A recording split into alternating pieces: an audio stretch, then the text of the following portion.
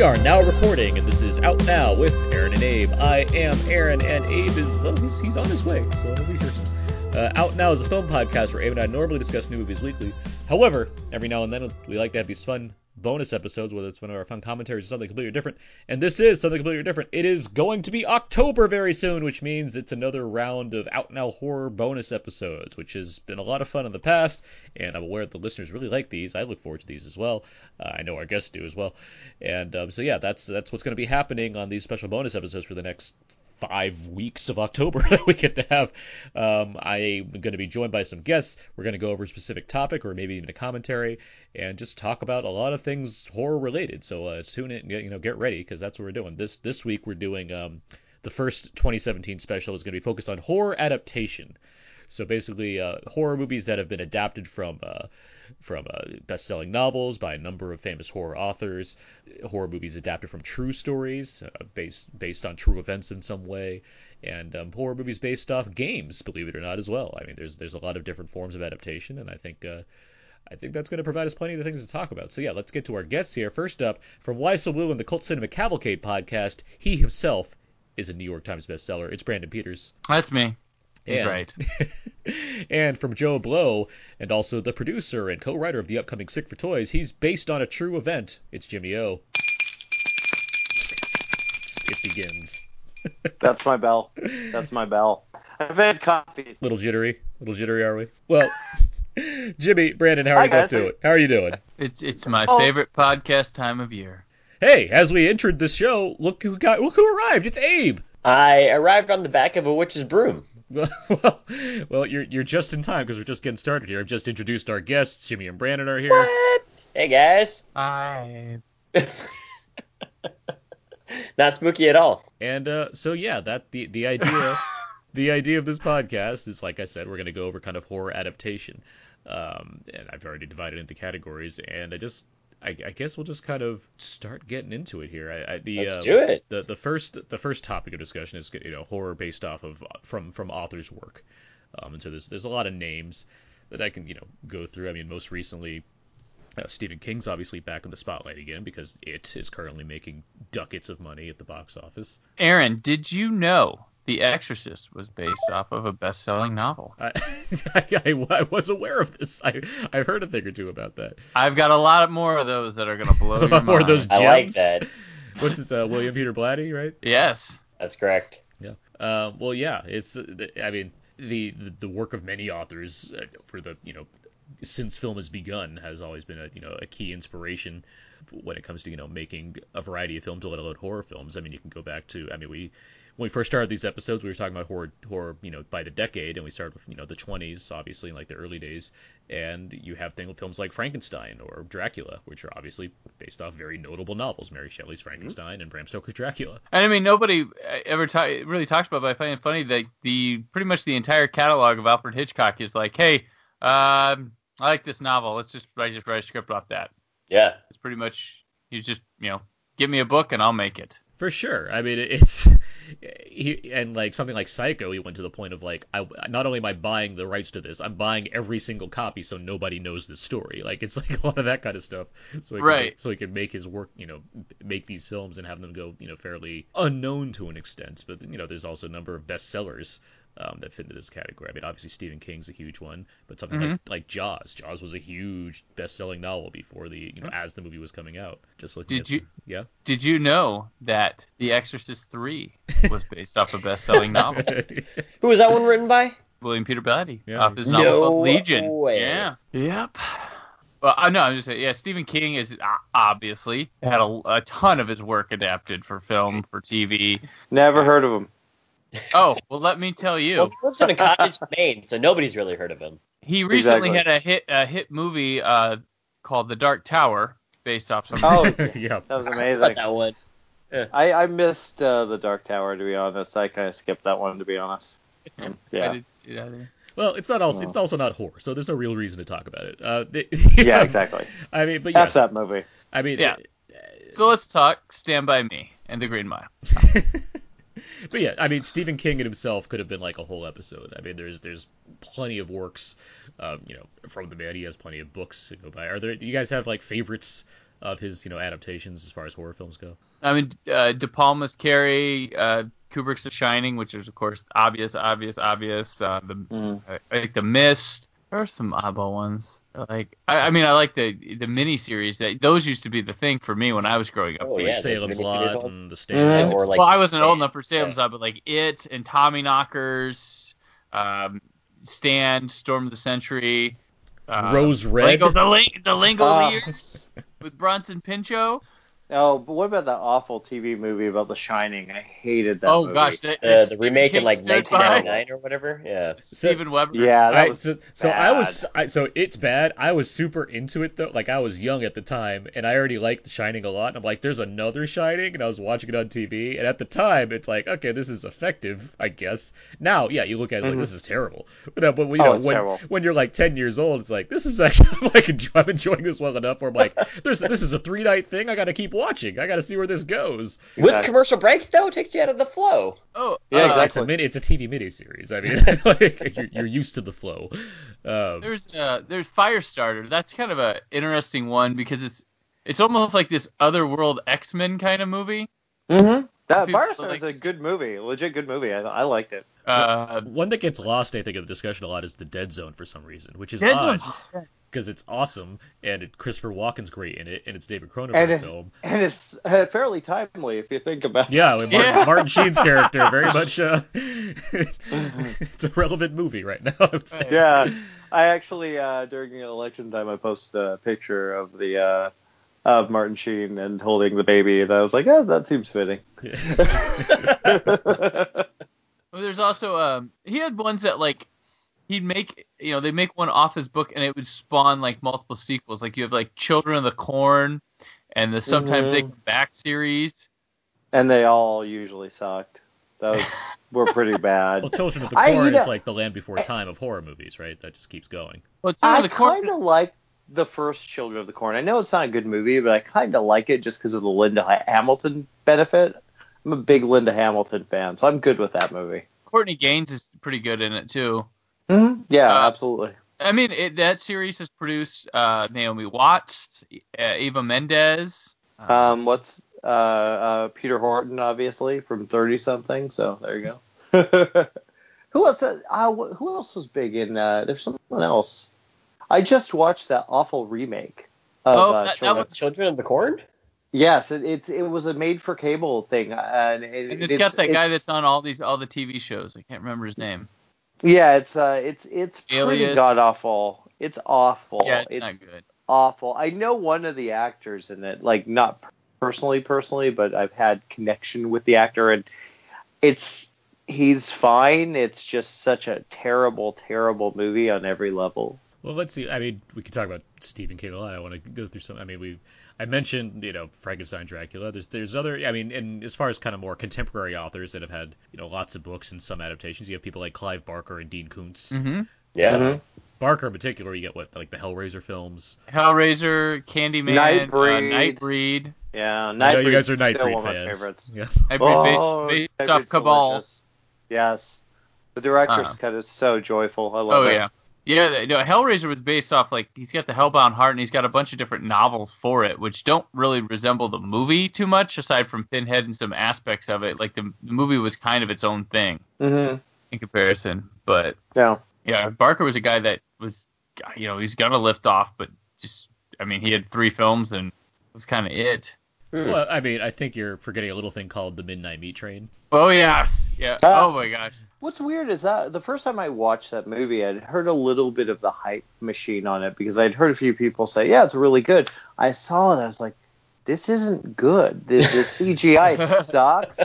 There was a little bit of hype for it. There was, but to be fair, I watched it, I think it was about like a few months back. It was on cable, and I'm like, it's all right. It played better than I remembered it. I guess maybe letting the hype die down. It worked for me, I guess. I remember seeing the trailer for it for like 6 months before the movie finally it took forever to come out. And I was like, and it's a very striking title, The Midnight Meat Train. So it's like, oh, this trailer again.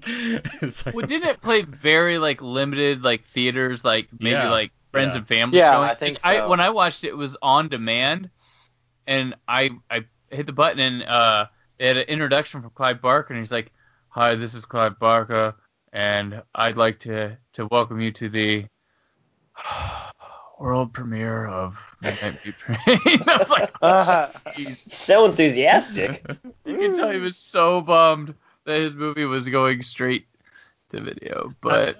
I'm surprised that a movie called Midnight Meat Train didn't like automatically generate like 20 sequels like right away. Like that seems like Hey, he had an eye for that Bradley Cooper before everyone else. That's true. Yeah, he did. Who's the other guy in that movie? Vinny Vinny Jones. Jones. Vinny Jones. The killer throughout. Yeah.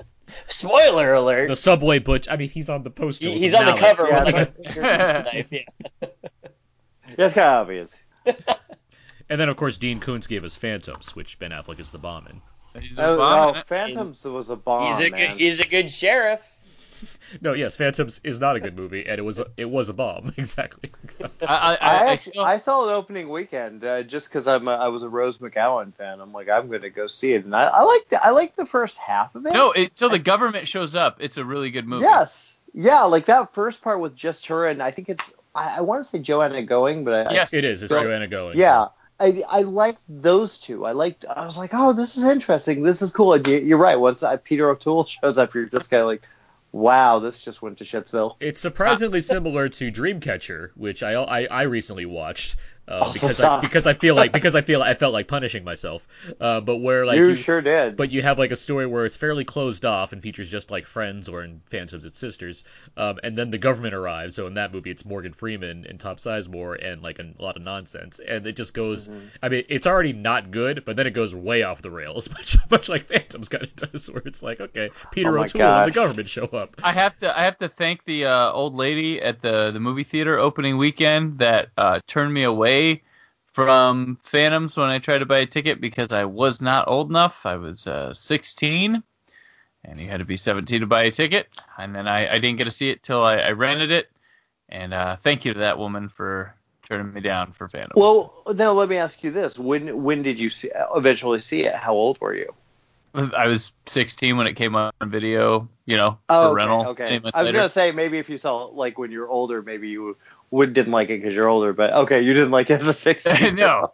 I mean, I saw it when I was like 11. It was on HBO or something like that, and it was like, oh, this is not good. When I watched, I was like, wow, why did people hate this? This is pretty good. And then the government showed up, and then stuff happened. Because beforehand, it's just Liev Schreiber acting weird. It's like, well, Liev Schreiber's great in this. I don't know what the problem is. And then then it's like black goo gets everywhere and Peter O'Toole's walking around acting cool. Like, it's like, what's happening? What went on? Spider-Man 3? Yes, exactly. Yeah, it's just a lot. It's the Venom prequel. It's a sequel to Life, which was also a Venom prequel. That's what it was a sequel to Life. Yes, because as we all know, Life was a Venom prequel, but then Phantoms was a weird prequel to weird sequel to Life before it was ever developed. Life was a remake of the the Martin Lawrence. Yes, the Eddie Murphy Martin Lawrence movie. Yes, yes, exactly. Yeah, exactly. They escape prison, become white, go to space, and that's how they evade custody. And then that's how it works. The Marvel comics had a lot of really weird ideas when it came to Venom. That's all I'm saying. Really? You think? Yeah. But that's Tom Hardy though. He's gonna save it. I'm looking forward to that one. I'm going to say that right now. Keeping Koontz in mind, Odd Thomas is a film I really enjoy. I enjoyed that film too. Yeah. Odd Thomas is a good flick. Something that I think was mentioned to me by a friend of the show, Scott Mendelson, and he's like, "Oh, it's really good. You should see it." And I watched it, and I really did enjoy it. I thought that there was some kind of eerie Indiana-esque type feels about it, where it's kind of spooky, but also at the same time, it's kind of just like this cool guy in town who can talk to ghosts.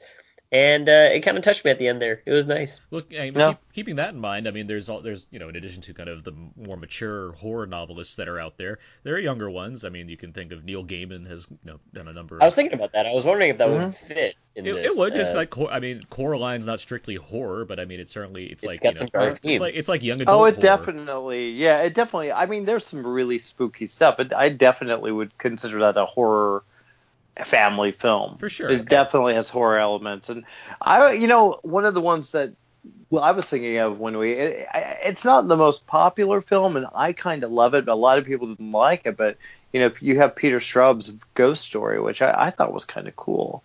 Actually, you have like I think it's Fred Astaire, Alice Krige. That one. Yeah, okay. Yeah, it's got this kind of it's the special effects are all a little wonky, but Alice Krige is pretty good, and it's kind of cool to see like. Oh, I'm trying to think of the other guys that are in it. It's like Melvin Douglas, Douglas Fairbanks Jr., John Houseman. John Houseman. Yeah, Patricia Neal's in there. I mean, I kind of dug that movie. And Alice Krige was kind of, and ironically, she also did another Stephen King movie. She did Sleepwalkers, which was bad. Bad. We were talking about family movies. Goosebumps. Yep, that was just. Which I have a feeling, that movie's going to spawn that's going to be a gateway for a lot of kids at a young age into like horror because that was a fun flick. Too. It's not a bad. It was better. It had no business being that good, and it was good. It was like, oh, okay. I remember, I saw the panel at Comic-Con like a year before it came out, and I was like, I like the idea of this, and it turned out to be like a pretty solid film, and they're making a sequel, so I was like... I had 2 children that were very into that movie, and it was playing in my house a lot, and I did not mind.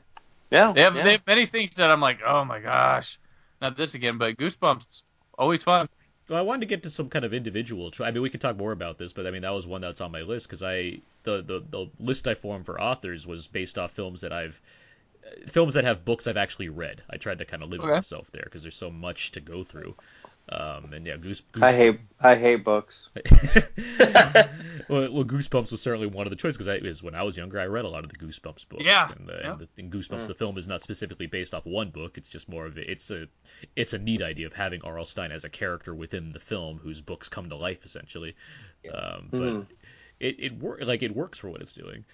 I really did. Yeah, Dylan O'Brien's great in it. Oh yeah, he really is. Dylan Minetti. No, it's Dylan Minetti. It's more like all those guys they look the same. You were talking about stories. There's I was looking at singular stories, and an author that we could bring up and talk about is Edgar Allan Poe, but his particular story, The Black Cat, has been adapted a ton. Yes, that's what I saw. There was a version of that I can never remember. But I saw it, it actually scared me because it was like this guy. It was like some kind of he was like a mobster, like a crotchety old guy who just was this cat was torturing him, and he couldn't escape its wrath of just it being around the house and doing stuff. And it was Abe, I've told you often that Thriller was a thing that scared me when I was younger. Right. The music video, Michael Jackson's Thriller. Yeah, Michael Jackson's Thriller. Yeah. And that wasn't. And this Black Cat story was it was I was at some friend's house with my mom or something, and it was on TV. And it was that cat thing followed by Thriller, and it was it left enough of a stamp for me to be I'll always remember this as something that scared me when I was younger. But yeah, sorry, Jimmy. Go ahead. Well, I was just gonna say that the Black Cat story that's one it is there's some just the idea of it for some reason has always been something that stuck with me and kind of. I mean, it's funny. It even spawned one of the craziest titles of all time in a movie with the Sergio Martinez. Your Vice is a Locked Room, and only I have the key. That's a Black Cat adaptation, but you wouldn't know by the title. You know who's afraid of cats? Who? Sal Vulcano of the Impractical Jokers, which I saw the other night, Sunday. See, I told you I'd do it. It's my favorite show. Okay, we can move on now. I think I found it. I think it's this Two Evil Eyes movie. That's a George Romero and Dario Argento. Yeah. Is the Black Cat one directed by Romero? It might be. Probably. Yeah, it's a little segment in there. I think that's the one. I think I found it. Yeah, I think that's cool. the one that I watched when I was really young, which makes sense for a Romero film, of course. Because or what about Cat Eyes? No, the latter. It was written by Argento did the Black Cat one. Okay. And that's funny because Lucio Fulci, who they were kind of rivals at the time, he made a film, The Black Cat, as well. Of course he did. And then, of course, Can we just talk about cat horror films? Because we got Cat People, we got about Sleepwalkers, right? Pet Sematary, Cat of Nine Tails. We got a lot of stuff. We can do That a whole Darn Cat with Christina cats. Ricci and Dougie Doug. That Darn Cat. Toonses. Toonses. That was scary. Oh God, now I'm gonna giggle. I told you I'm in a weird mood. I need a bell. I like it. There's There's so many of the cats. There's another notable one that maybe you guys could help me as far as how many actual adaptations of his work there have been in film, but H.P. Lovecraft.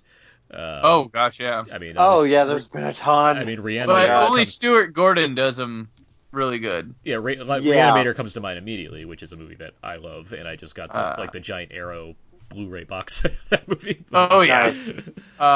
From Beyond, that's another good one that Gordon did. Is Castle Freak a Lovecraft one too? I believe it is. Let me Okay. double check because I do think it is. That one was with Barbara, right? Was she in Castle Freak? It was her and Combs again.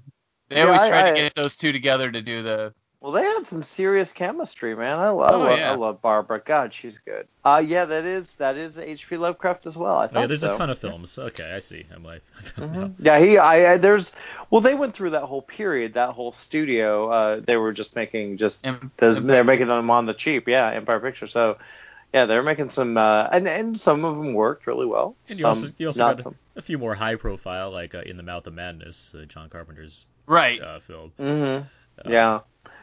You know what? Which H.P. Lovecraft movie, which I think is really underrated, was Dagon. I probably said it wrong, but Dagon. Which had Ezra Godin and I can't remember who the chick was, but it was like kind of like the whole on island. Did you guys see this? Do you know what I'm talking about? Dagon. Yeah, no, I didn't see it, but it's 2001. Yeah, I highly recommend it. It's a really creepy film. It's really well done. Really much better than I think. Definitely one of the better adaptations of H.P. Lovecraft. I saw a pretty good one recently. I did a Scream Factory review as The Resurrected with Chris Sarandon. Oh yeah, that's a good movie. That was really good. Okay. And Sarandon rolls his the book excerpts really well off his nice. So it's a pretty good one. I never heard of it or anything. I think it was straight to video back in the 90s, but most of them did, yeah. Yeah. I know the kind of dream project for Guillermo del Toro is in At the Mountains of Madness, which will probably never happen. Never happen. No, yeah. I think he's finally given up on that, which it's a real shame because it's a really but like look at they could do it. Well, look at the success of like it. It's like you think maybe there's a possibility like that a big R-rated super budget horror movie like that could come into fruition at some point. I mean, there's they're also trying to sell Lovecraft to kids. There's a little cartoon series called Howard Lovecraft. When he's got Cthulhu's and stuff like that. I was going to say, is he like a pet Cthulhu that walks around and wears a hat backwards and, other kind of things like that? Yeah. That's a pretty cool Cthulhu, man. Well, I mean, Stranger Things Season 2 is going to have a Cthulhu running around, I guess, in there somewhere. So. Oh, sweet. Based off the poster, at least, it seems to have some Lovecraftian influences going on. But nice. But let's see, what else here? Anne Rice is obviously a notable figure. Not too many, I guess.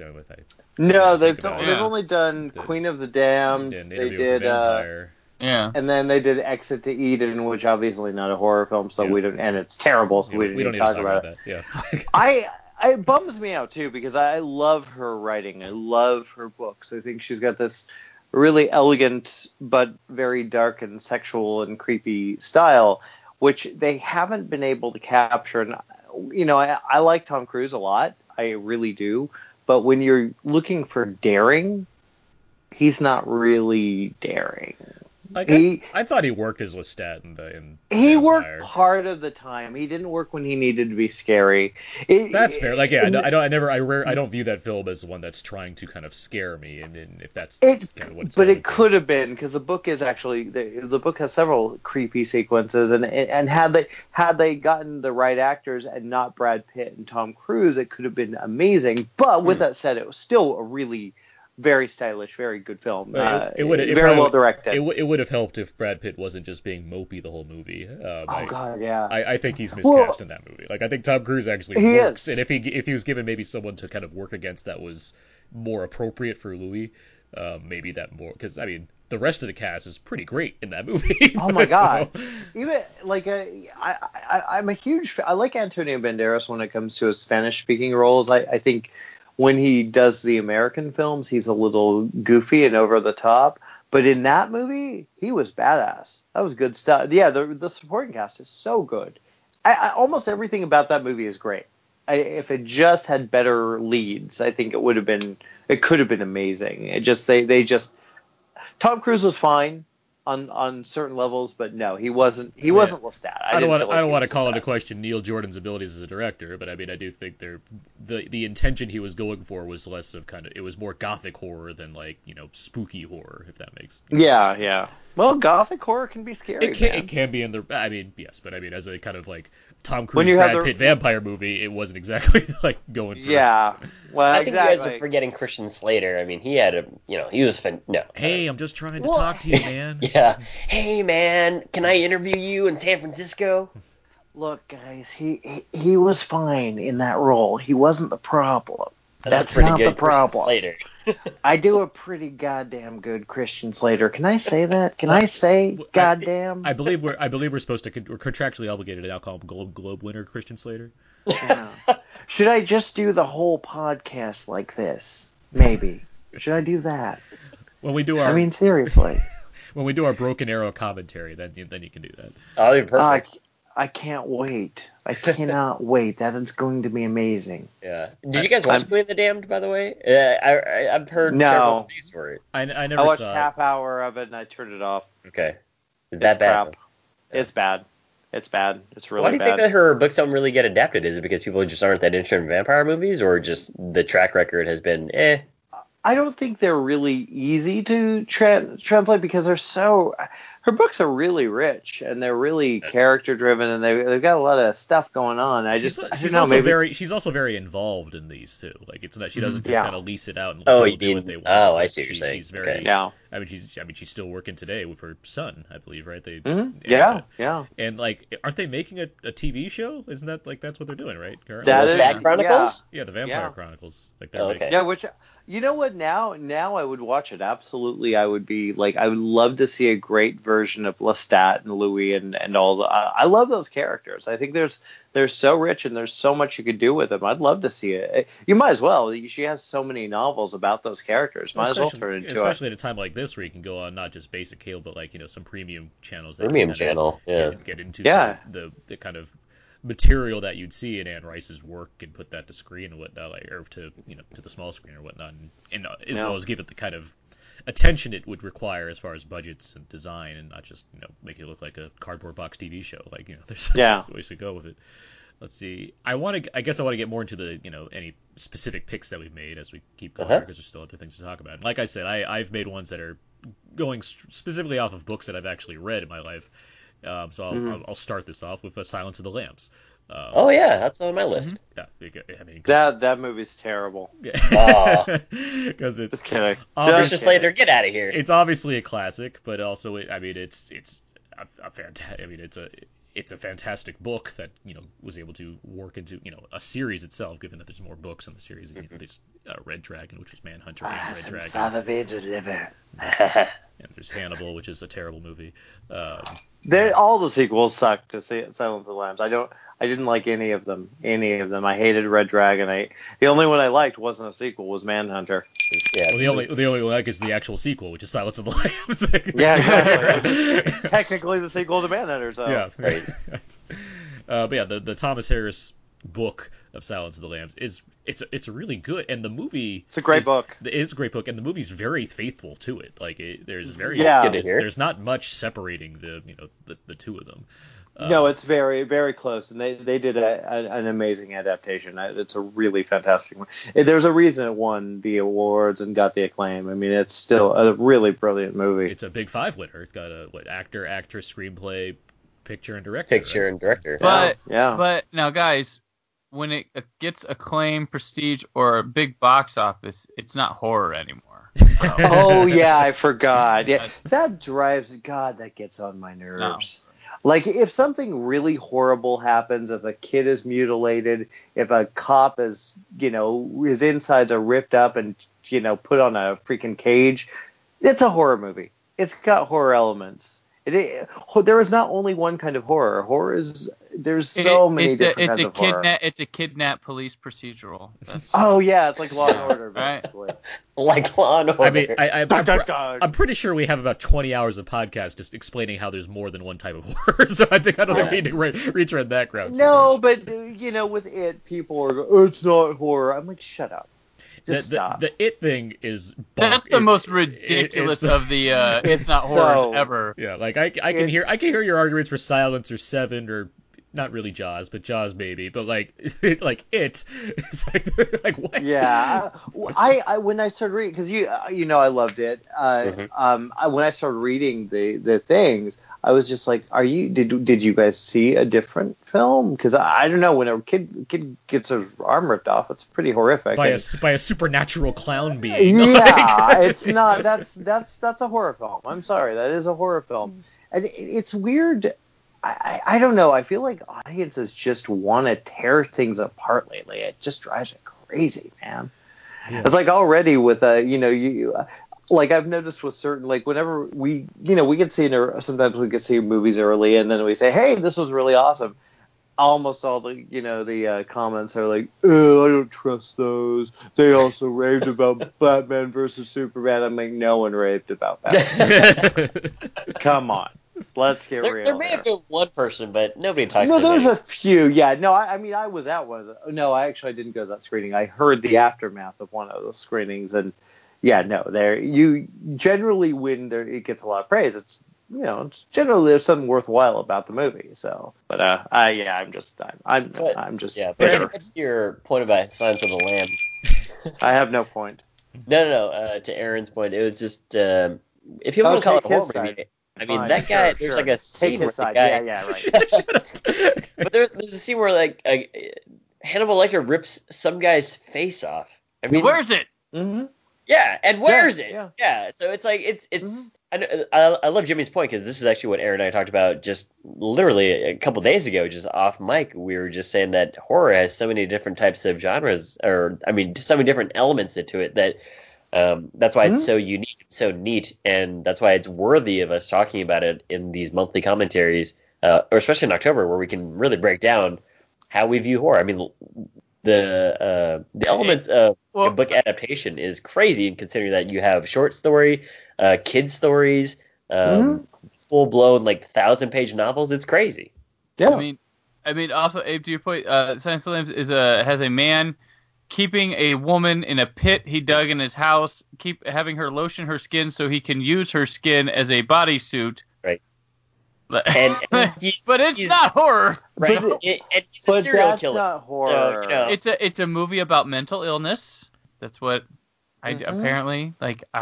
It's a feel good movie, is what it is. It's a romance. Insert Goodbye Horses song right now. Yeah. Precious. Oh, precious. I'm going to use that now, too. No! It's going to bookend the show. I can never listen to that song it's without thinking about the show.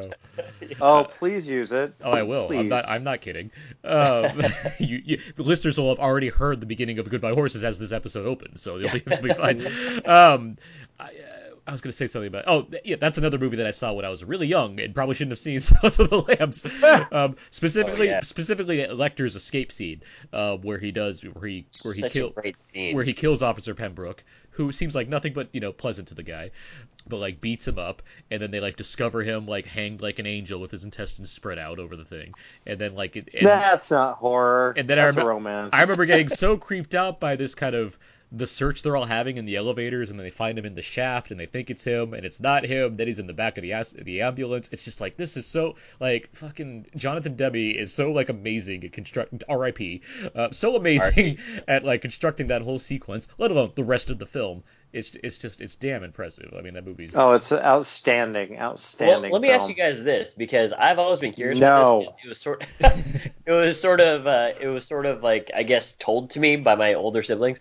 When they're searching for Lecter and they see a body in the elevator shaft, did you guys think that was him? When you guys first saw it? I mean, when I first saw it, I was a kid, and I was like, what's going to happen here? So I was on the edge of my seat without really considering the idea of it not being him. I was just like, I don't know where this is going. But like, I don't think I thought about it. I think the way it happened, you just kind of I don't yeah, I was so involved I just didn't think about it. Okay. I don't remember. I don't really remember. I mean, you to be kind of honest. go I along feel for that way too, and I'm just curious if perhaps I was like, oh well, yeah, no, it's clearly got to be him. But I was like, no, Mhm. I don't know what's going on right now because there's so much that. And is this the end of the movie? And it's not the end of the movie. Like if I Mhm. watched it now and like haven't seen it before, like I'd certainly suspect something's up based off of how clever Lecter has been in this whole scenario. So I wouldn't necessarily Yeah. take it to. But I mean, Okay. that's not the point. It's about Yeah. going on the ride. It's a horror movie. Yeah.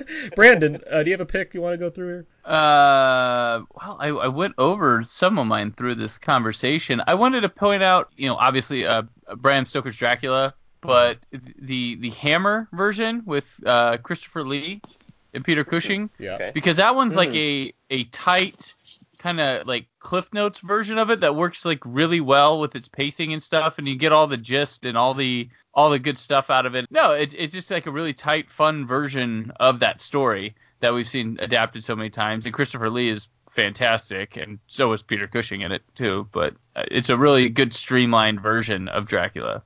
This is a silly question, but because you either reviewed this or I'm just like talking mad. Is there like a box set of those Hammer like horrors on Nope. Blu-ray? There They're isn't? all over the place in terms of rights. Mhm. The UK they don't have any box sets, but they have more of them available through a singular studio than here. But here it's all over the place, and then there's just a unclear idea of what like they would sell when put out. So they're always very iffy when they get put out. By like Warner Brothers has a bunch of them that they are sitting on. Because that's an area Hmm. where I'm okay in, but I'd love to like just have a sweet set where I could Mhm. really just kind of digest a lot of them. There was a set last year from Universal, had like 8 or 10 Hammer movies in it, and it had like it had Brides of Dracula, it had one of the Frankenstein movies, had a werewolf movie, and there's been some 2-packs. They're kind of all over the place here in the U.S., but you can find Hammer stuff. It's just like I want to hold out hope that like there'll just be one kind of awesome set or like 2 volumes of awesome sets or whatever that will satisfy me as far as what I want from these. That would be cool. So I'll just wish in one hand, I Mhm. guess. How about you, Abe? Do you have another pick in kind of authors area? American Psycho. No. Bret Easton Ellis and directed Oh, by great movie. I forget her name. Is it Mary? Mary Lambert, I think. Mary. Okay. Wait, is Well- that Lambert? Mary Lambert? Lambert? Mary Christopher Herron. La- Mary Mary Herron. Herron. Yeah. Aaron, it's And directed by Aaron, Mary yeah. Herron. I'm I thinking mean, that- Pet Cemetery. Yeah. Yeah. Sorry. Like the book is really strangely written too, and you still do get that weird sense of going in and out of Patrick Bateman's mind. Like, is this real? Is it not real? And I think the movie does that pretty effectively as well. Especially at the end where he's kind of leaving a voicemail for his lawyer. Well, I guess it's not a voicemail. It'd be whatchamacallit, back in the 80s. It'd just be a message. You're saying this, and like one of the things that Mary Herron gets pissed about is people that have interpreted it where it could be like fictional, like because she very much views the film as a straight up satire where everything is happening but everyone's oblivious to what's going on because of just the Right, nature of the 80s. which is the 80s thing, and also so much of the scene of the business card sequence. I'm just like, this is ridiculous. Oh, Like, yeah.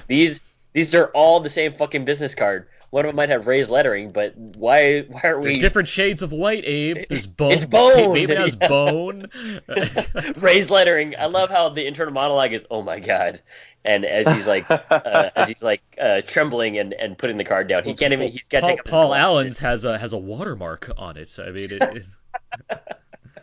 But no, American Psycho was it got crazy when I was watching the movie, and I really enjoyed it for kind of taking me on this wild ride. I love how bonkers it gets when he's trying to feed a cat into the ATM or shooting his gun and then the whole entire cop car blows up. I just love the incredible sequence of just going crazy, of him just as a serial killer just losing his mind kind of thing, and nobody giving a shit. They're just like, "Nah, man, I'll see you at Dorsia." that whole Yeah. that final sequence, or not the final, but like that big major action sequence you described, where it starts with the cat and it ends with him like blowing up a car, and then he looks at the gun, he's like, "What the hell is happening?" Like, he's like, "What?" And like, yeah, Bale is great in that movie. There's so many characters. Oh, there's he's a lot- fantastic. And like Defoe has great stuff in that movie, and I love the way they told him to do the scene. It's like they shot all of his scenes like multiple times, where like one version he plays it as if he knows Patrick Bateman's guilty, the other version he plays it if he's oblivious, and the third version is like he's suspicious of him. And so like, and they splice those different takes together as they like show his scenes. So it's like there's just a lot of really creative ways of putting that whole movie together. Matt Ross asking him what's wrong all the time. Yeah, Matt Ross when he before pre-Silicon Valley Matt Ross when he's just like really nervous guy. Director of Never look at Huey Lewis again the same way. Exactly. Yeah. Yeah, it's so just like Goodbye Horses. Yeah. Oh, now I know the ending Now song of this it's- podcast. I know, right? Jimmy, do you have a movie in mind as far as I this do goes? actually. I do. One of my all-time favorite movies, and I think I remember showing this to a friend of mine who had never seen it, and it scared the crap out of him. At the original Haunting, based on Shirley Jackson's novel, and it's one of the most terrifying films because it's so beautifully. I mean, Robert Wise, and I forgot the cinematographer. Davis let me Bolton. think. Shoot. Davis Bolton. That's it.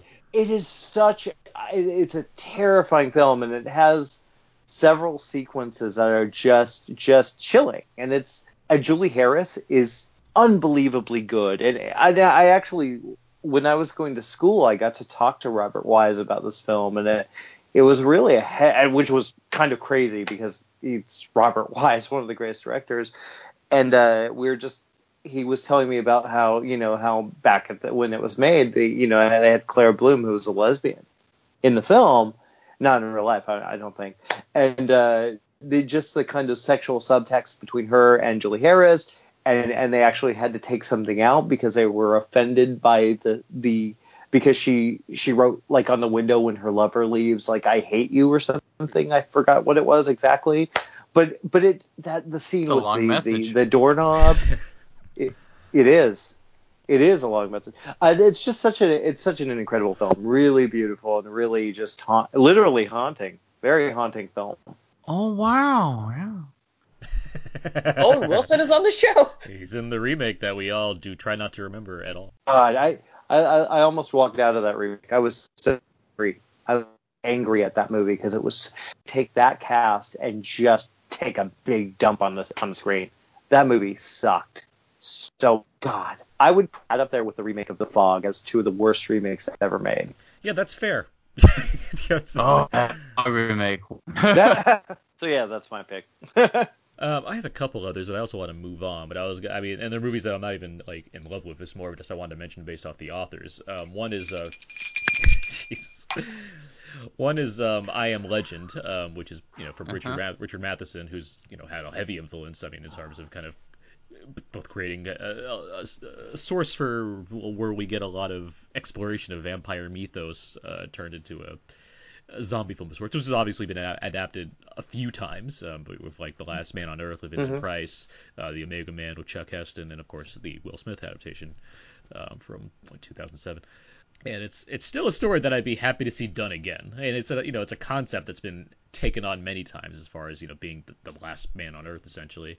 And I do like the Vincent Price version quite a bit. I think there's a lot of good. It's creepy. It is. It has a kind of creepy vibe to it, and it's Vincent Price where you kind of just the way he exists in that world I find to be interesting.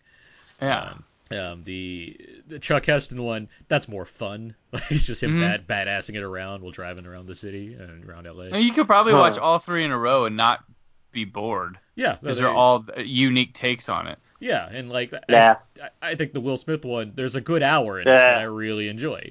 No, there's not a good hour in that There film. is. There's a good hour in there. No, there's not. Especially if I overlook some of the CG stuff. There's a good hour in that movie, and I think his performance. Yeah, but is really strong. That's no, it's not.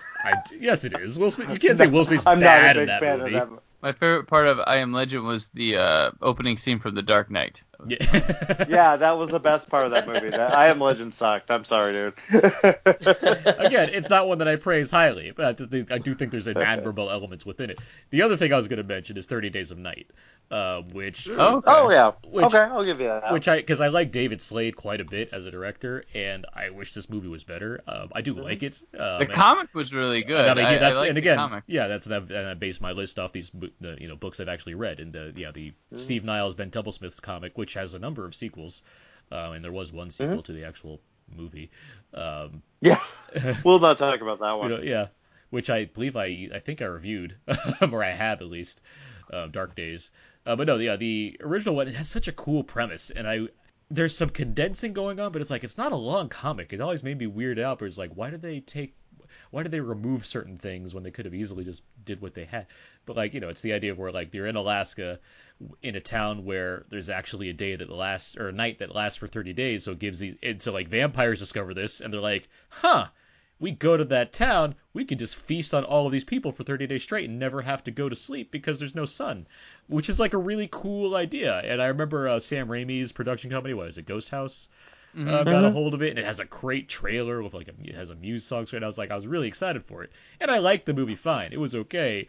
I wish it did a better job of kind of showing you the 30-day progression. That was always my biggest issue, where it's like it doesn't feel like 30 days have really passed in this movie.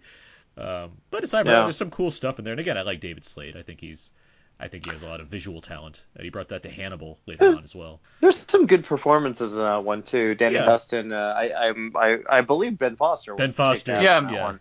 Ben Foster playing a Ben Foster character. Very Ben Foster, yes. Yeah.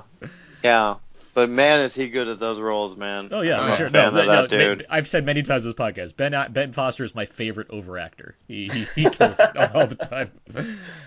I was saying another one I had on my list that I've never read the book, but Angel Heart with Mickey Rourke and Mickey De Rourke, Niro Lisa Bonet, Charlotte based Rampling, off De Niro. book.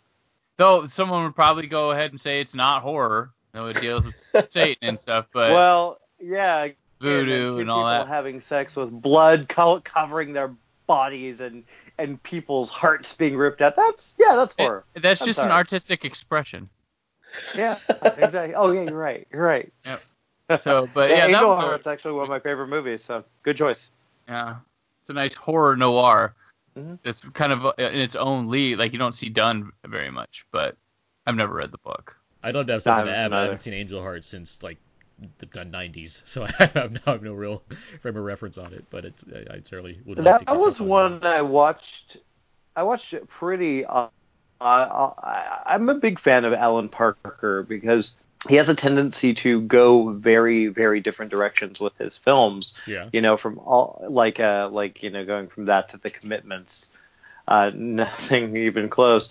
But I think he's such a fantastic, and that movie is like I still think that's one of Mickey Rourke's best performances. It's just a great flick. I saw that in college for a class. We watched it. It was pretty cool. Abe, do you have another pick? I do. I was curious if this one would count because I remember reading the book or I guess maybe the short story. It's Something Wicked This Way Comes, but it's more like this kid's dark element movie. It's not really horror, but I enjoyed the book. I've never seen the movie itself, the 1983 version of the movie, but the book is good. So I guess that doesn't really count. Jimmy, you've seen Something Wicked This Way. I think we've talked about it before on this podcast. I have. Something Wicked This Way Comes. I feel like that's been referenced in some form or another on this show. I think we did. It's one I saw as a kid. I don't remember much of it. It certainly feels like a kid's kind of movie. It's more like a horror fantasy, but made for a younger audience. Right. Yeah, I kind of lumped that in with I kind of Something Wicked This Way Comes, Watcher in the Woods, those types of movies. I grew up on that because I was already, as a kid, I was already seeing all the horror films. So when I would see a PG horror film like Watcher in the Woods or that, I'd be like, okay, it was all right. I was like, I'm like 10, and I'm like, well, not enough blood. There's no blood. Right. Not enough hearts being pulled out. This is stupid. But no, I like them now. I liked Watcher in the Woods, I think, because I think I had a crush on Lynn Holly Johnson. I was like, she's cute. But there's no one I had a crush on in Something This Way Comes. Wicked This Yeah, Way Comes. I've never seen it, so it never really appealed to me to watch it. I just I do enjoy that book story. So yeah. Jimmy, you have the last Well, one before there we you move go. on to the next. Well, I'm going to praise it because I loved it, so I'll go with that one. That one hit me, and I know you and I talked a little bit about it, and you weren't as big of a fan as I was, but I mean, I that just had all the nostalgia, it really reminded me of growing up in a lot of ways, and I remember we had a house not far from where I lived that looked like every demonic spirit used to haunt that. It looked like every mad psycho with an axe used to live there, and I used to go there and always think I would see someone hiding in there. So I was so happy that movie worked as well as it did for me, and I'm glad it's a success too because I can't wait for the second part. So there you go. That was my second one. I mean, yeah, I may not be fond of it, but I'm certainly looking forward to whatever they come up with in the sequel. I want to see how they kind of handle the book as a whole.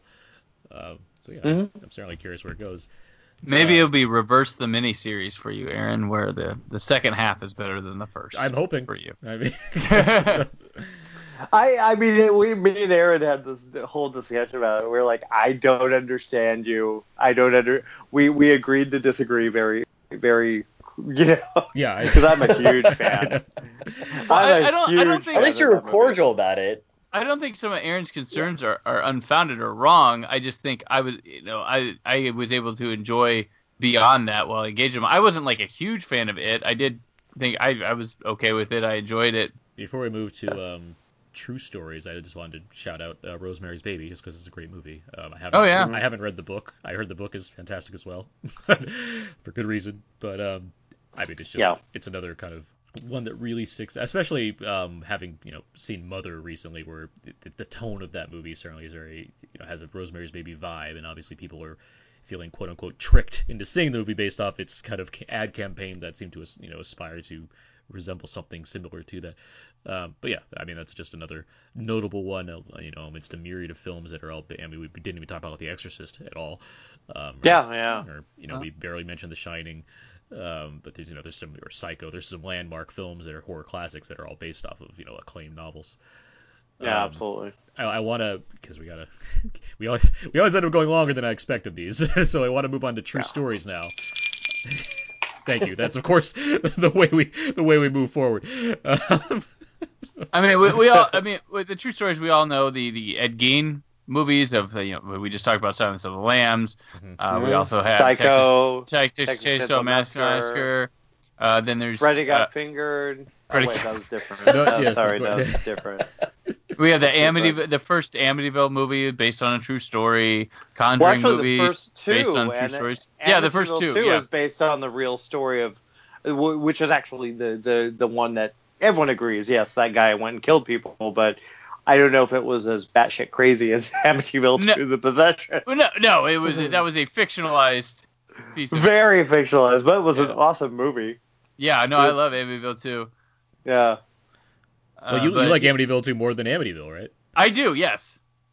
I do. Yeah, I'm still an Amityville horror because I saw it so young, and it's one of those movies that I'll rewatch, and I think the nostalgia carries over for me because I'm like, oh, it's so good, I like it, but I can see why people are kind of like, yay. As long as it's not Amityville 3 you're championing. Oh God, that was terrible. Yeah, no, there's been 2 good Amityville movies, and I don't know about the Jennifer Jason Leigh one, but I'm not hopeful. Don't get your hopes up. Yeah, I'm not. They're not. But the first 2 are pretty solid, and I love the fact that they brought up the Amityville home in The Conjuring 2. I thought that was awesome. That was something I found to be pretty clever because I think Conjuring 2 is okay, but I like that they use that as like basically like a Bond movie opening where it's like, here's our big opening stunt. We have the Amityville horror contained within the first 20 minutes of the movie. Oh, and yeah. Then move forward. It's like, that's pretty neat.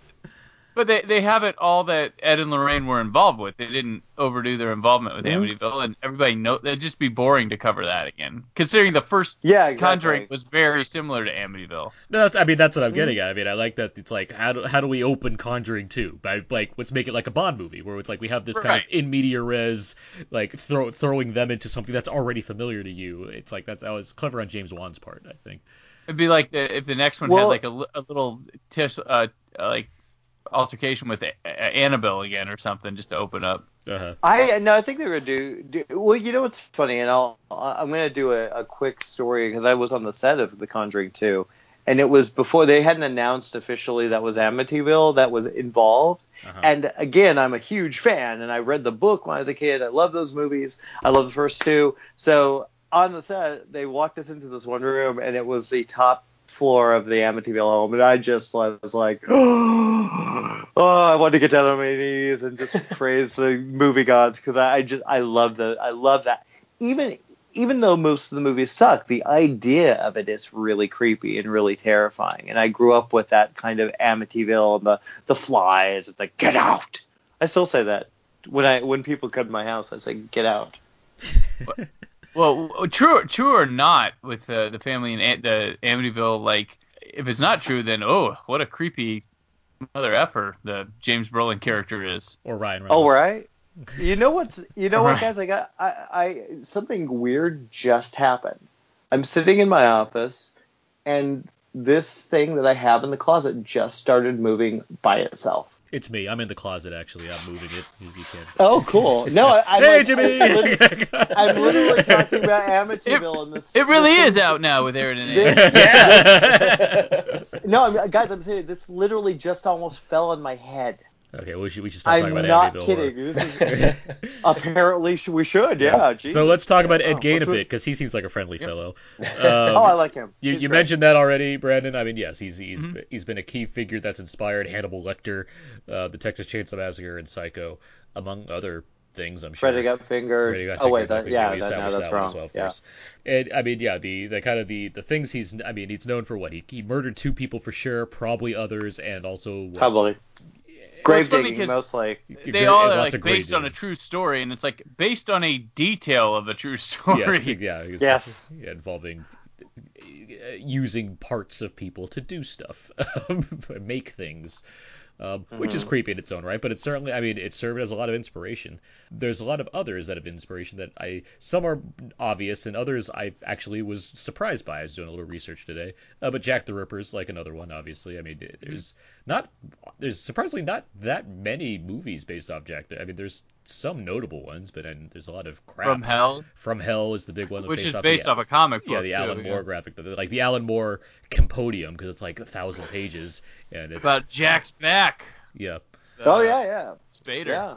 There's That was I didn't like that movie, but yeah, there was that movie. not a horror movie, but Time After Time with Malcolm Mm. McDowell and David Warner. Well, they actually talk about Jack the Ripper on Impractical Jokers. of course they do. Oh wait, hold on. There, thanks. Let's Oh, see. Jesus. Charles Manson. There's Helter Skelter, the Helter TV movie, was Skelter. a little disturbing if you've ever seen it. I believe the Strangers is a lot of influence by Manson. I believe what's the Yeah, director is the director Brian. Brian the Strangers guy. Well, that was based on a true story. It was based The off Strangers. It was based off things he heard about in like his neighborhood, and also with some like Manson. No, there was a specific story that took place at some at least I read this. It was this vacation spot, like a bunch of cabins or something. I know I'm going to mess up the story, but there was a night where people complained about they were hearing all these horrible things in this house, like things breaking, blah blah blah. And I guess the next day they found the whole family had been murdered. They'd broken the TVs. They'd spread their blood on the walls. The only one that survived was a baby. I could have sworn that was the inspiration for The Strangers, but I could be wrong. Brian I could be Bertino. wrong. Brian Bertino is the name of the. That's it. The Is he director. doing he's doing the sequel, correct or no? They made the sequel happen too at this point, but no, he's They not. had the He's not- sequel? There was a sequel. Yeah, there's a sequel. He didn't do the sequel because he did something with the Monster last year was a movie he did. I know that, Oh yeah. with Zoe Kazan. But yeah, I know there was like a sequel because it's done filming, so it's not out yet, I guess. But I don't think he's. No, it's not out yet. I think he probably if he wrote it. I see it now. He wrote it. It's directed by Laurent Breit. That's what it says here. Oh, okay, yeah. Okay, sounds right. Not based on Nate Gein. Yeah, but I mean, what you're saying as far as inspiration goes, like, if that's part of the case, sure. I know that Bertino also is taking a lot of influence from the Manson murders. I know that was a big thing about it as well. Well, it makes sense. That's for sure. Or at least as far as his writing goes. I mean, there could be other things going on as well. We've talked about The Strangers a bit on this podcast. Abe and I are both scared of The Strangers. Not a fan. No, it's a really great movie. It's too close to home. It's a great sound why design is that? movie. Why is it too close to home? By the way? Too real. It's too real. A few years Why- ago, I Abe think came that's home. That's the thing with. Keep going, Jimmy. Oh, I thought you were telling a real story. I was like, oh, that's. Oh creepy. no real story. It's just more of like whatever I mean, things like that could happen. So you're saying it affected you very well. Yes, and that's a good thing because that's where it's like, wow, this is effective. Just the same way that Michael Myers in Halloween 1 and perhaps Halloween 2, before there's a reveal that he's got supernatural powers. It's more just Halloween 1 because usually people that are lit on fire don't walk around like that. Yeah. But yeah, I would say Halloween 1 it definitely has kind of that Strangers vibe because I love horror that you feel could happen, and I think that's the idea with home invasion is it can happen, and the simplicity of The Strangers. Well, I'm on the IMDb for it, and someone gave it a 1 and said it was so boring and terrible, so I won't bother reading that. But it's the simplicity of it, and the idea that we all have that moment where we're feeling like we're being watched, and that scene.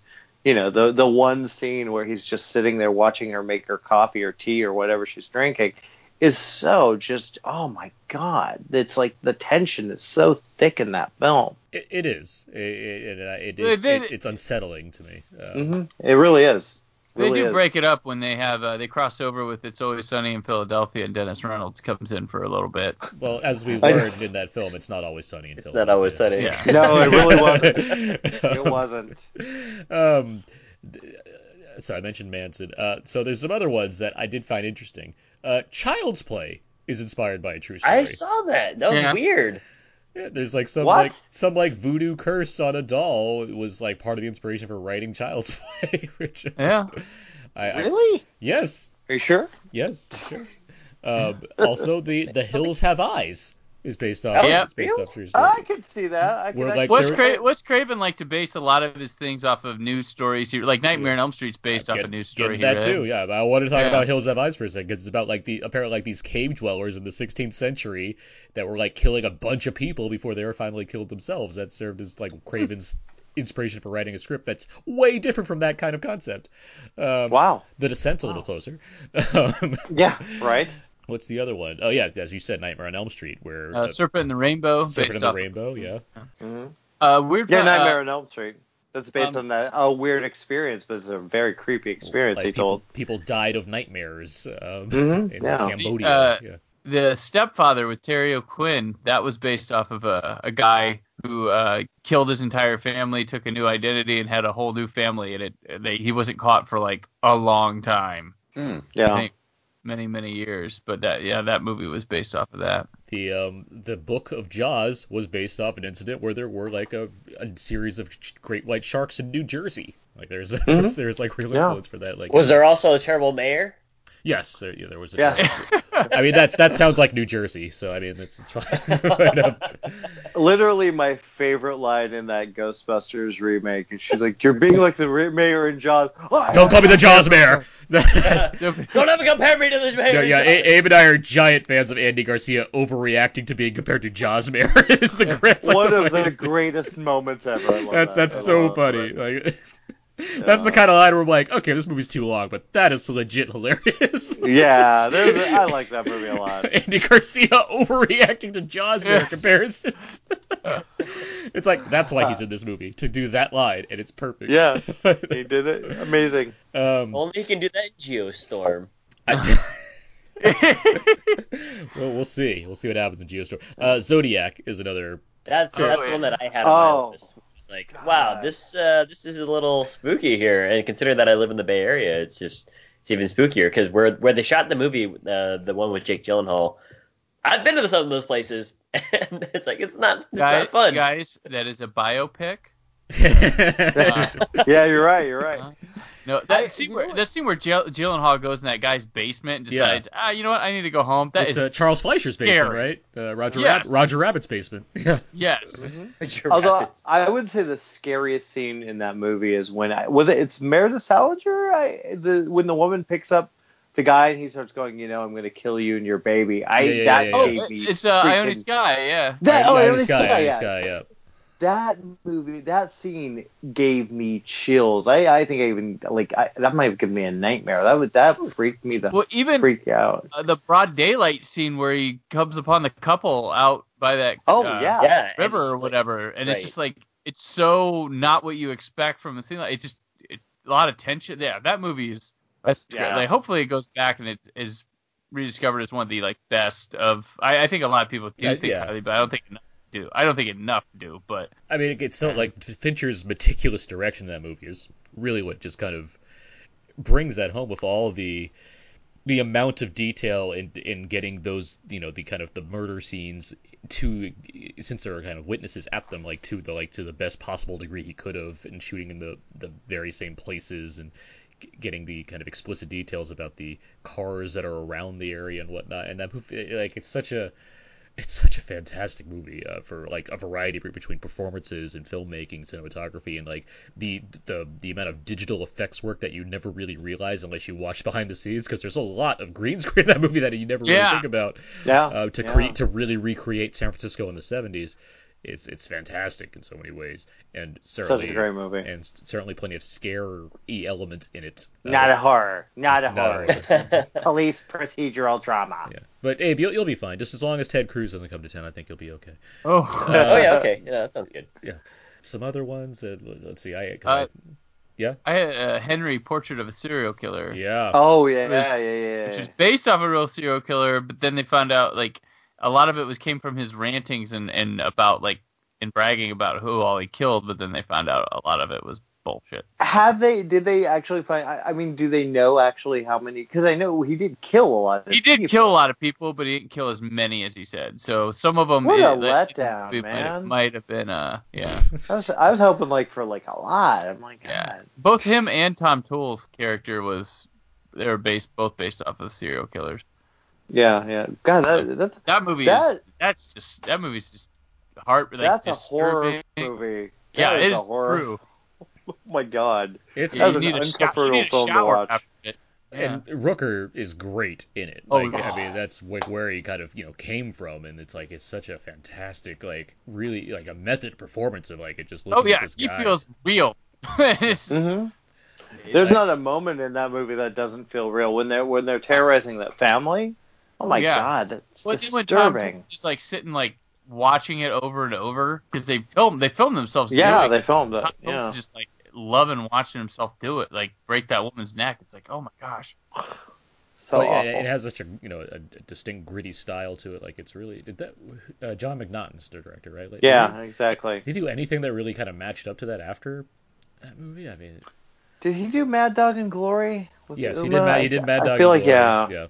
Yeah, he did a few things, but nothing that had the that kind of. We're saying the same thing, so I wanted to see if we said the same things again. That kind of magic. That's what I was gonna say. That is magic. Kind of feel good, Yeah, but no, Rooker's insanely good in that movie, but also it's neat that he after that he took a lot of roles that are very dissimilar to kind of probably to keep himself out of being typecast as that guy, because I mean he's in a lot of. he's got some villainy type roles, but he also has a lot of like things like Days of Thunder, Cliffhanger, which is kind of like begrudged friend character, that kind of thing. Mallrats. Mallrats. Yeah. Well, Mallrats is obviously a Oh, spiritual God. sequel to Right. Head Portrait of a Serial Killer. It's wait, I didn't know John McNaughton did Wild Things. That movie was pretty awesome. Yeah, there you go. He did a few. He did a few good ones. Oh yeah, but no, that movie also like wasn't it like delayed for like 3 years or something like that too? Like it took a while for it to get released. Right? Henry? Henry. Oh yeah, I believe it did. Yeah.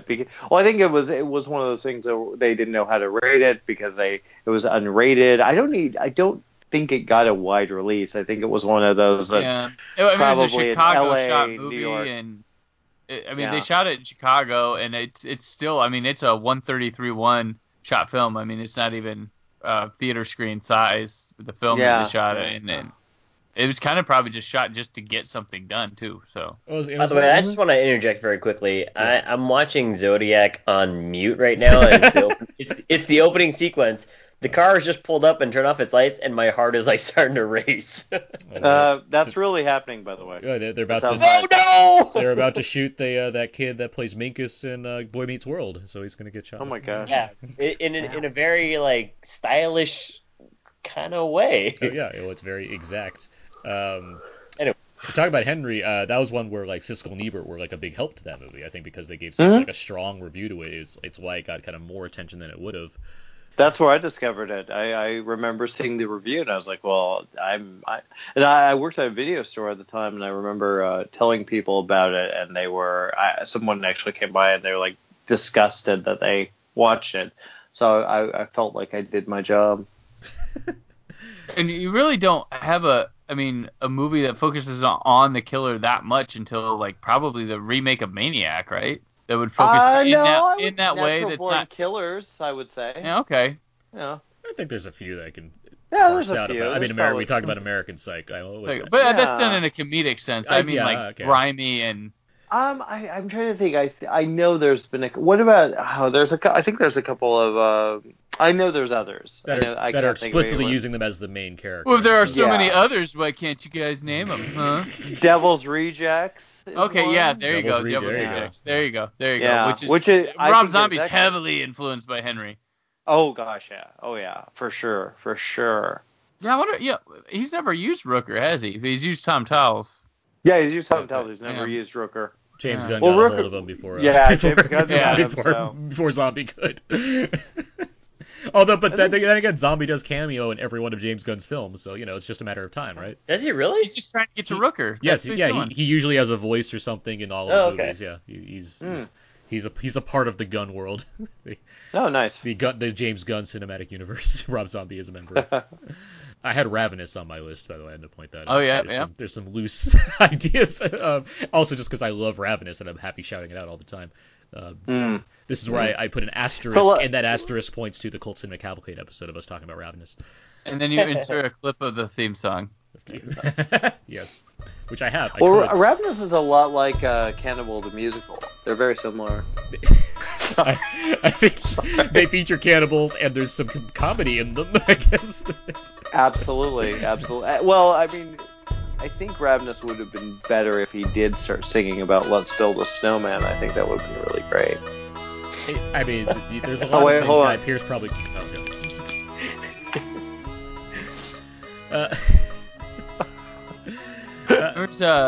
I had Fire in the Sky, though I haven't seen that since the 90s. But I watched that recently. That trailer holds up pretty good. I remember that movie's pretty good, dude. All right. It holds up really well. I was surprised. I watched that recently for Where in the Horror Are They Now Call Him. I was like, that's pretty good. Does that have a Blu-ray? Fire in the Sky? I don't think it's been out. No, I don't think. Because I feel like I've got an article to write in November, so. That's the only reason that I haven't watched it more recently, because I feel like that I'll probably enjoy revisiting it, but it's like I don't have a means of doing it without getting some. Paramount. Good luck on that happening. Oh boy. Yeah, exactly. Okay. Abe, do you have any picks you want to add? Not really. True I mean, stories?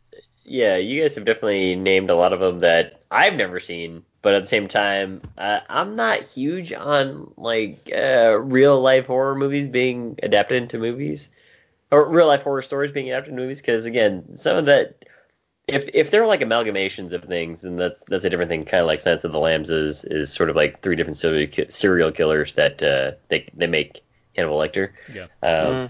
But where it's like, yeah, I don't need to see a movie about the Sharon Tate murders or anything like that. Like that's really not my jam.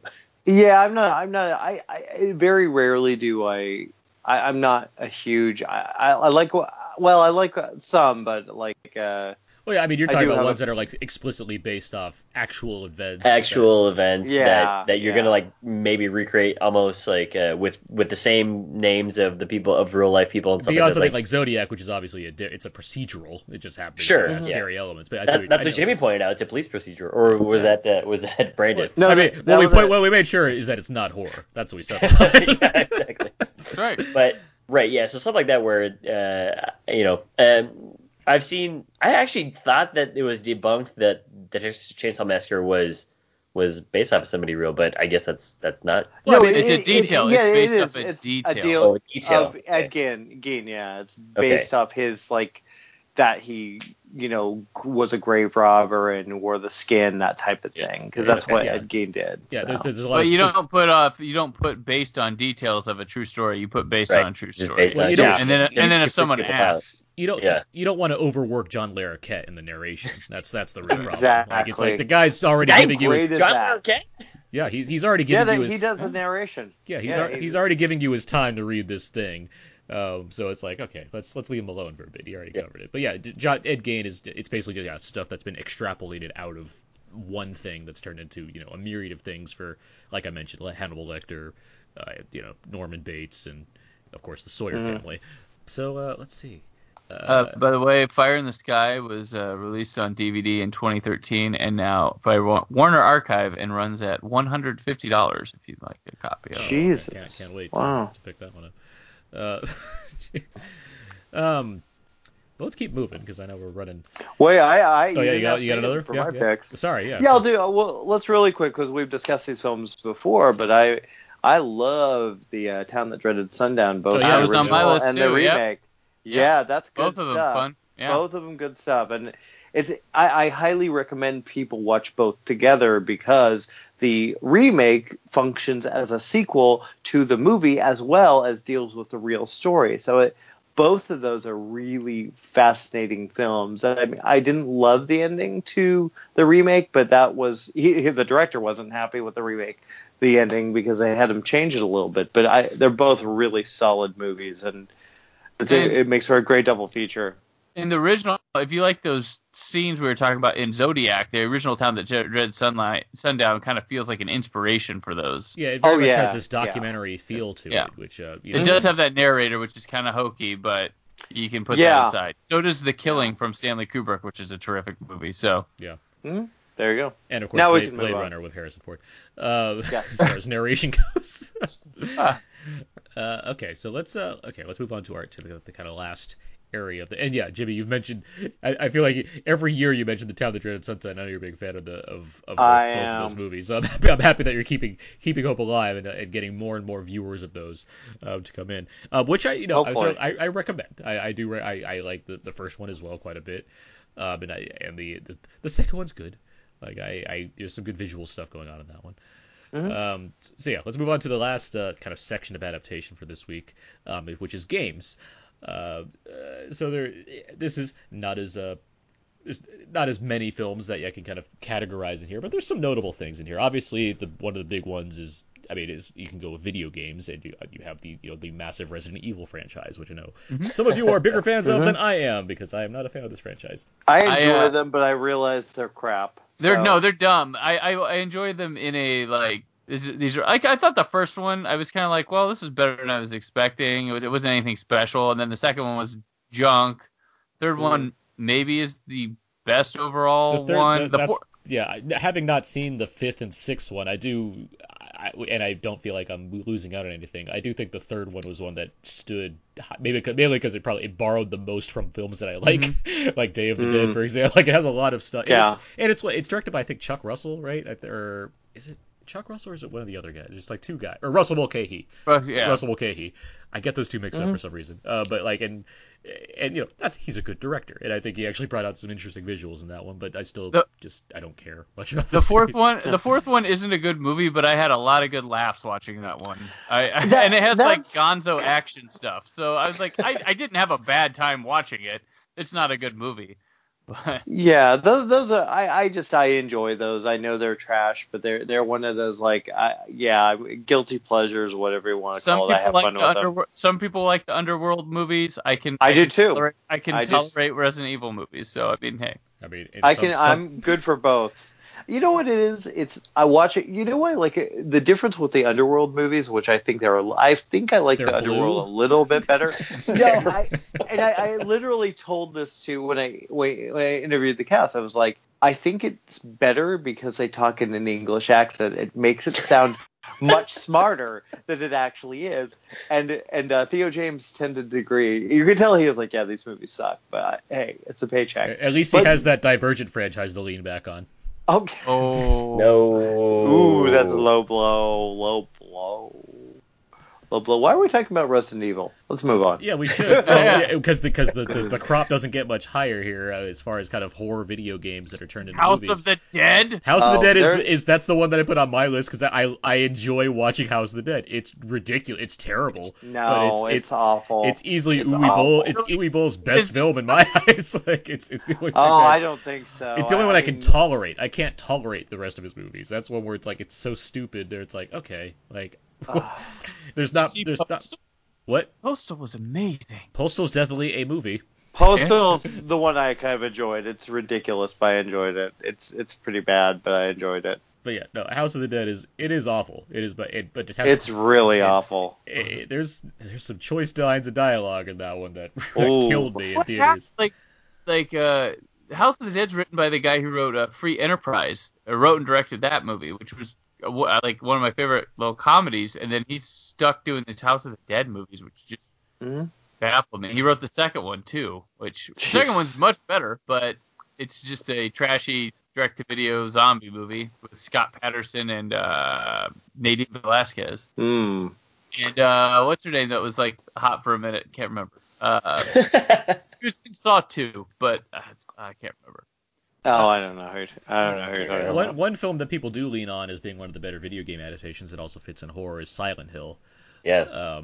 I don't think it's very good. People like that? I like the visuals that are presented in that movie. I don't know many people don't like that. No, when you ask people best movies based on video games, that's one that tends to come up. Mortal Kombat, easy. Well, I mean, I know that answer, but Doom wasn't the best. Doom is you didn't like God Mode at the end there, where Carl Urban takes that medicine. No, and I don't. What Doom's also on this list, and the problem with Doom is he has the BFG and he misses. It's like, but no, Christopher Gans is Silent Hill. Yes, visually there are certainly things happening. It's just a terrible movie still. Yeah. I mean, there's no credit I give it. I mean, it's It's not. I'm not a. It's a. To be honest, I've never officially watched Silent Hill because I started watching it. I'm like, I don't care.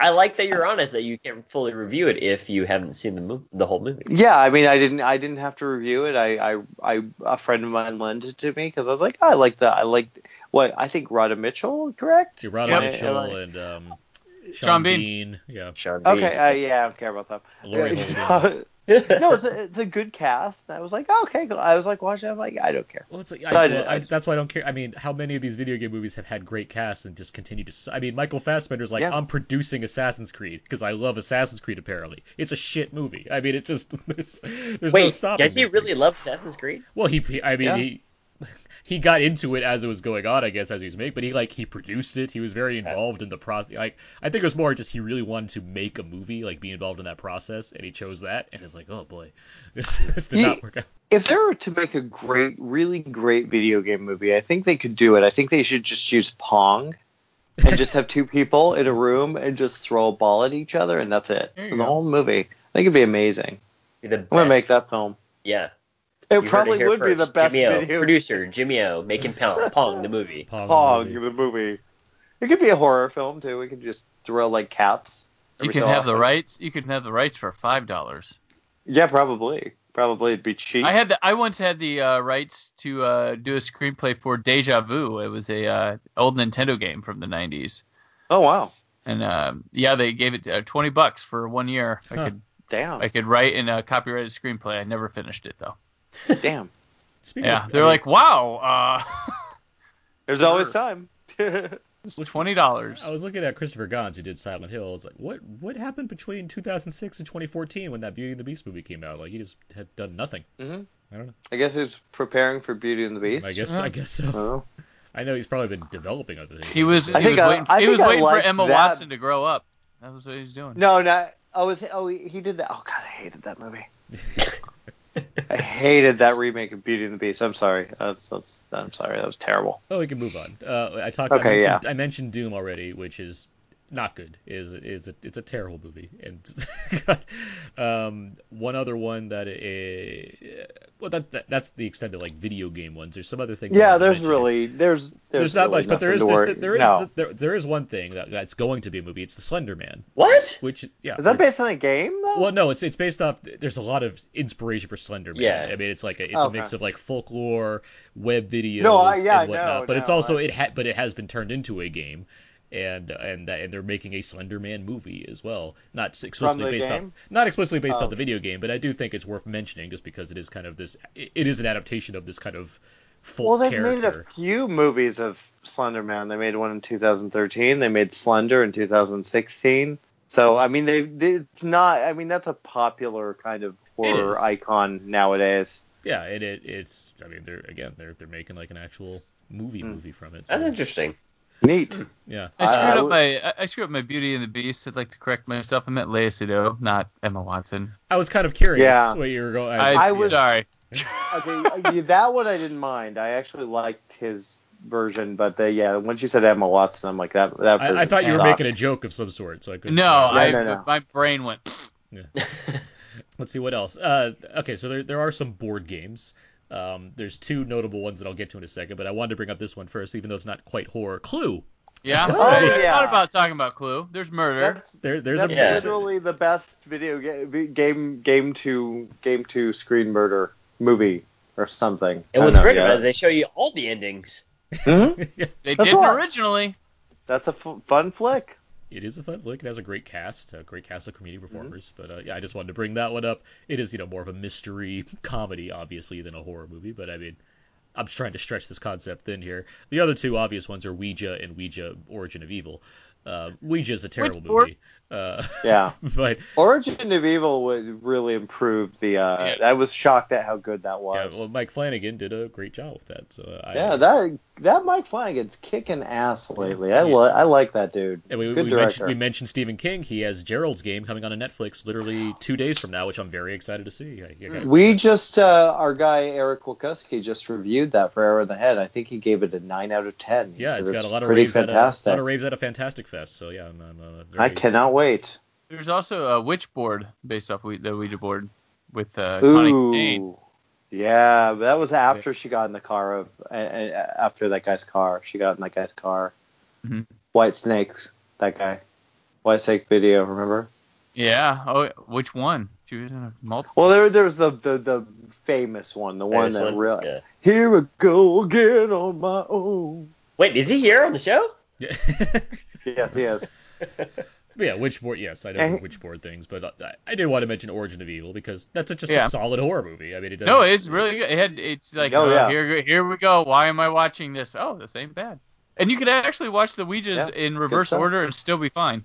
Yeah, you could also just not watch Ouija and also be fine. I mean, it really works that way pretty well. I think that's the better way to go. I will never watch Ouija the first Ouija feels like someone took. If I was like one of my middle school scripts, and actually like fully produced it into a studio film without any changes, that's what it felt like to me. Because I'd be like, I think you're being too kind to it. Actually, it wasn't. It felt like I was watching this. I'm like, this feels like my shitty writing when I was in middle school. Like how I would write characters. Like what adult wrote this? But it's just both that and Annabelle. It's like these just awful, horrid movies that happen to make money. And thankfully, the studios were like, okay, well, let's give them to directors who can actually make a good movie. I think it was, I don't know if, I think it was the Annabelle director who did Wish Upon, which is...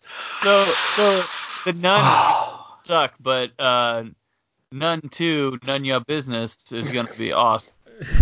No, I'm excited for the Nun. I think that'll be good. I'm excited for that. If that subline is in there, I'm all for it. None your business. Right. None your I business. can't wait. Right. None your business. There are other things that kind of I'm stretching really thin now, but they're because one's not really horror and the other Disney's The Haunted Mansion? No, Based on a ride? well, those are rides, but no, I was thinking of like Lawnmower Man because of all the VR involved in that. It's not quite, and Existence, which is not really a horror movie per se, but I mean, That's close enough. But it's not, and it's it's an original creation as opposed to being based specifically on a game. It's more of David Cronenberg fucking with you by creating a weird video game world. Classic Cronenberg. And so like I normally try to think of like what's coming next with this kind of genre, but yeah, you're just gonna get more true stories and more horror films based off books. The advent of VR is certainly interesting. There's been a lot of things based in that realm lately coming out, kind of using that to his advantage for both marketing purposes and just separate games in general. We're finally getting a Polaroid movie based off the camera. Yeah. I saw the trailer for that. I cannot wait. Which looks terrible. I cannot wait. I was like, please tell me this isn't called Polaroid. It's gonna be nope, it's called Polaroid. I'm pretty sure I said that exact thing to Anna as we saw the trailer in a movie. I looked at her, it's like it's gonna be called Polaroid. I was like, please don't call it Polaroid. Please don't call it. It's called Polaroid. Yeah.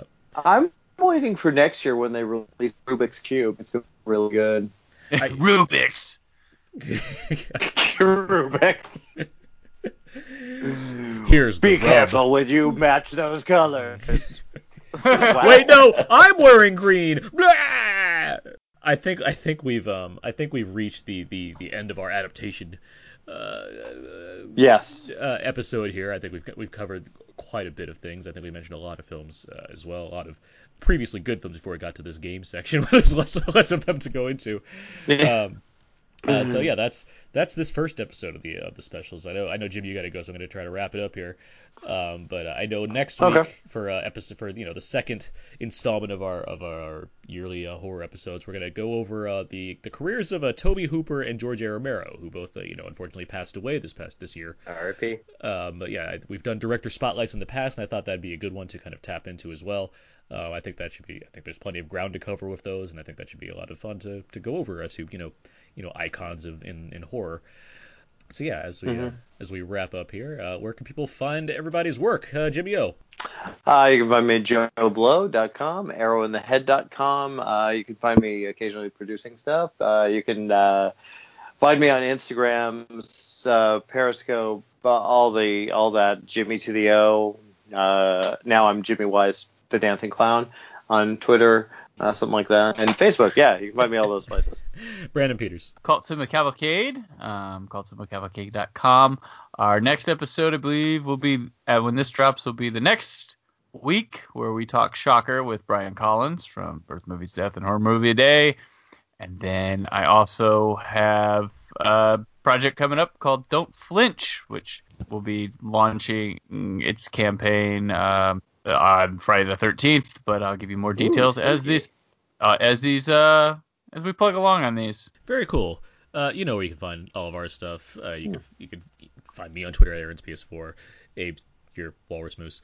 You get our podcast. Our podcast is iTunes, Audio Boom, our Facebook page, our Twitter page. You got all that stuff. I look forward to next week with you guys. Thank you, Jimmy and Brandon, for coming on with us today. Hey, thank you for having us, guys. Thanks.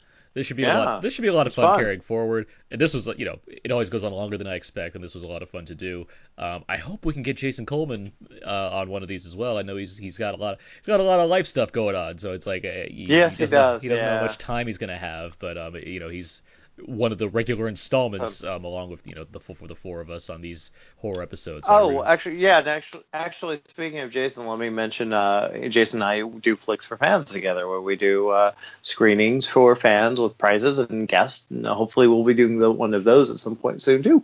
Very cool. Hopefully. Yeah, but until next time when we talk about Toby Hooper and George A. Romero, that's going to do it for this special bonus horror episode. So until next time, next week, that's going to do it. So long. And goodbye.